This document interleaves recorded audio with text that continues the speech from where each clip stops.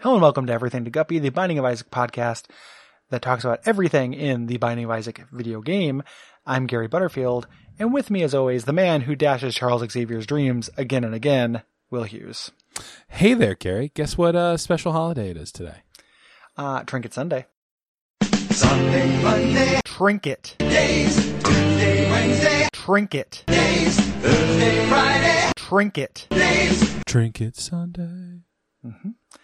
It's been so long. It's been 2 weeks. 2 weeks. And we're back. 2 weeks. That's my favorite Bare Naked Ladies song played twice. 2 weeks. As maybe interpreted by like a David Lynch backwards talking person. 2 weeks. I was doing in Total Recall that Okay. robot head he wears that gets asked whether she has any fruits or vegetables and then explodes. Man, don't you love that some woman was cast as you need to be large enough of face To that Arnold contain Schwarzenegger could. the very large man, the famously large man. Is your skull big enough to subsume Arnold Schwarzenegger, and how do you feel about fruits and vegetables? 2 weeks? Okay, you're hired. What are we talking about this time? Gary, today we're talking about the broken magnet, which is why you made that fun joke at the top referencing the X-Men character Magneto.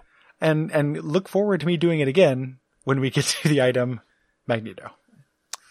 Magneto. It's Magneto. There's movies, man. Like, Non-canonical movies. they're extremely canonical. There's a cartoon. Yeah, I don't consider that one especially canonical either. That's less canonical. Yeah. Magneto. Yeah. Gary, what does this trinket do? I don't know why I think Magneto sounds cooler, because when I say it out Because it loud, it does. doesn't. I think But- it does. Like, it's got Nito right there, Gary. That's fun. Like, Nito is kind of a synonym for cool, I guess. Like, if it's like Brian Wilson saying it or something, I don't know. This is a trinket, and we've cited this before. Edmund McMillan says that a trinket should be 1/3 as powerful as an item. I think this is the most he's nailed that. Yeah. This is what this does 1/3 is as powerful as an item. it pulls all types of coins toward Isaac and ignores all other items, which is actually, in some ways, I think, a little bit better than Magneto. Oh, interesting. The how so? I don't like having, mostly, maybe I'm talking out of my ass. Let me check. Does Magneto affect bombs? And specifically It doesn't affect troll bombs, no. Okay. Then, But it does. There are situations where, like, it can, like, let's say you have a bunch of empty heart containers and you want to get into a boss trap room. It can bring you heart containers you don't want. Like, it can send you things you don't want. yeah, I'm a real control freak in this game, and I don't like really anything that causes things to happen that I don't have, like, pretty tight handle on. But I'm always happy to have coins pulled towards me. Yeah, this can be very useful.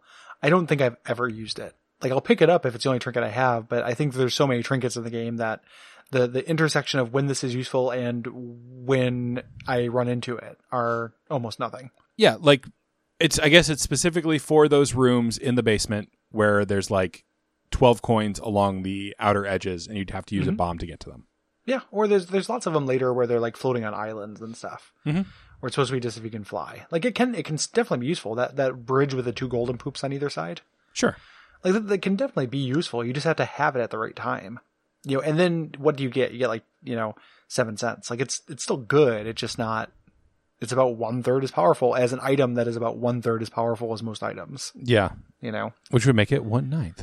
Yeah. Math. It's about 1/9 as good as an item. Yeah, which, given that all trinkets are measured against either ram's horn or cancer in my head. Yeah. So I think that's true, even though I've been really, like, a big trinket appreciator since Afterbirth Plus because of the Gulp Pill and the Trinket Smelter. Mm-hmm. Which are... Really I fun. wouldn't mind smelting this. Yeah, this would be a great smelt. And I think in the trinket space, there are fewer, like, straight up bad trinket, like, harmful trinkets. Yeah. There are a few, but there are a lot fewer. So I say, the ones that suck. Yeah, they're real bad. But there just aren't that many of them. So it's like, I've kind of become the trinket appreciator. I had an idea, and I don't know, I've never, like, installed Cheat Engine on this version of Isaac, but I was like, could you get through the Binding of Isaac? I don't know how fun it would be, but if you spawned every trinket and gulped them all, like, what would a run of the Binding of Isaac be like if you had every single trinket? I mean, it would be fascinating. I feel like Cursed Skull would fuck you. Yeah, Cursed Skull is real bad, but it only fires when you're about to die. True. So if you stay okay, and you very well could because of Bloody Penny, like Yeah. I mean, you- that's a fair, like I'm looking up and down the list now, and in fact, like it'd be very hard to die with Swallow Penny and Bloody Penny both smelted. I think you could make that really good. The biggest thing is you wouldn't have very good damage. yeah, it's true. You have exactly 1 damage up. Yeah, 1 damage up. You have 8 rate of fire. You would have Booger Tears from time to time. You have Tooth Tears from time to time. So you'd have a little bit of extra damage, but not very much. You have lots of bombs though. You would have all the flies though.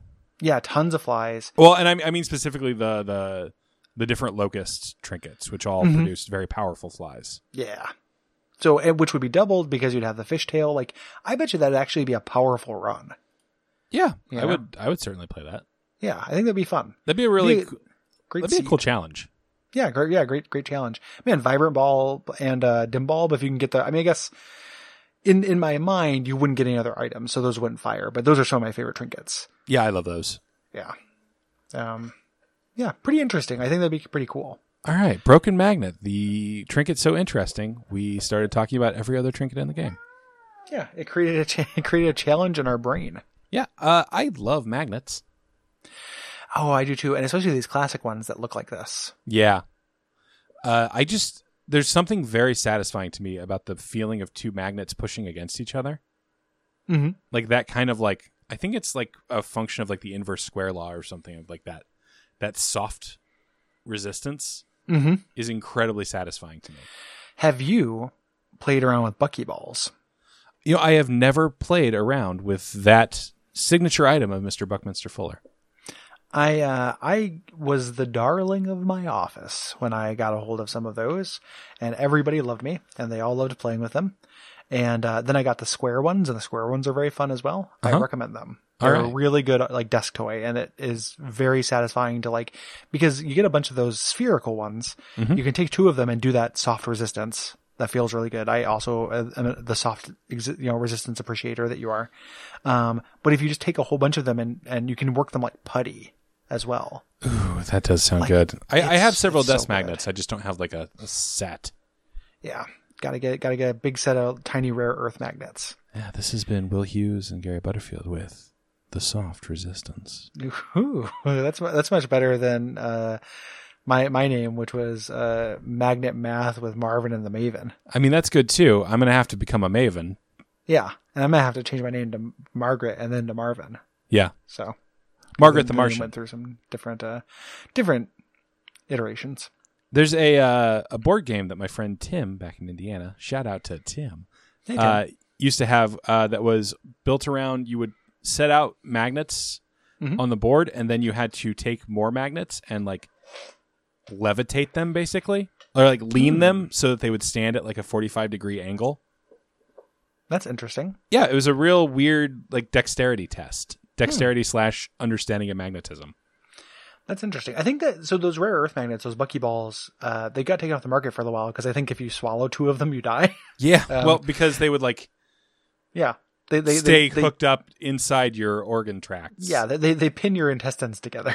Yeah. But that makes me think that maybe that's one of the reasons why magnets don't show up in board games that often.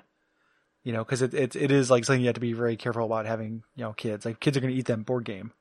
You can't have a magnet in it. But it feels like a design space that has not been used a whole lot.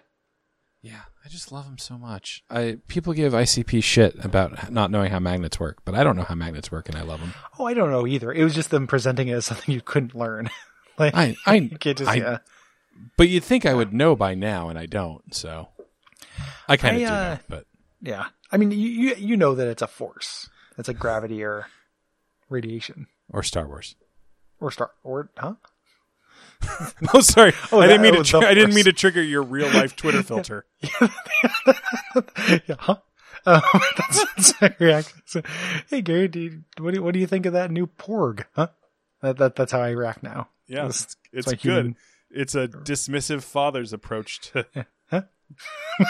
the most popular franchise on the planet. Yeah, the one about the Porgs, the little weasels that are clearly sentient, but Chewbacca definitely eats one. So Because they're all monsters, especially the Star Wars monster, who's the main monster. George Lucas? He's the Dr. Frankenstein of the Star Wars monster, Chewbacca. Dr. Lucas's monster. Call him.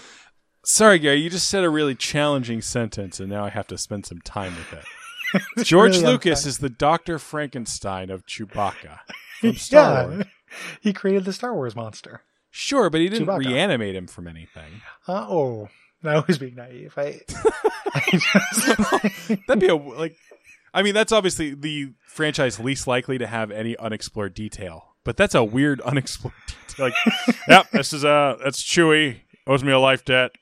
Oh, he's a reanimated corpse. He owes me a life debt because I saved the lives of all of his individual constituent parts. Well, wouldn't that make Han Solo the Dr. Frankenstein of Chewbacca? Well, he sold him to Lucas, his creator.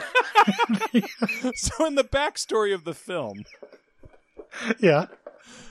Han Solo, real person, goes to George Lucas, real person. Also a creation. Okay. So, also a creation yeah. of George Lucas? Yeah. So we're really into Cool World territory here. Yeah, there's no Except weights and with- there's tunes. We made a less savory version of Cool World. Tune Lucas. Yeah. Gary, if people enjoy this rambling digression about Star Wars and Cool World, what can they do? I'd recommend you listen to Brian Wade's podcast, Lucecast. Yeah. Extended Universe podcast, but then also rate and review us on iTunes. I want to know everything I got wrong about Star Wars. Please, as long as you have a 5-star review, you can tell me whatever you want about Star Wars in the review. I'll take it. And if you give us a couple bucks on Patreon, you can message me as much as you want about the things I get wrong on Star Wars. Go to patreon.com/darkfeedtv. That offer is good for a week. And then after that, you can still do those things, but then you have to stop talking to me about Star Wars Monster. Seems fair, right? Yeah, no, it's a fair plan. It's just I don't want to get into the digression about my views on you selling your sanity to people It's for $5 a month. It's worked out so far. That reminds me of the time I donated to Duckstream and forced, I think it was Brayton, to read out Undertale sexy fan fiction between you and the beloved skeleton guy. Yeah, the skeleton and the terrifying goat mother, right? Gary, don't call yourself that. The Undertale monster, as she's known. I don't know why everybody likes all these things with monsters in them. Good night. Good night.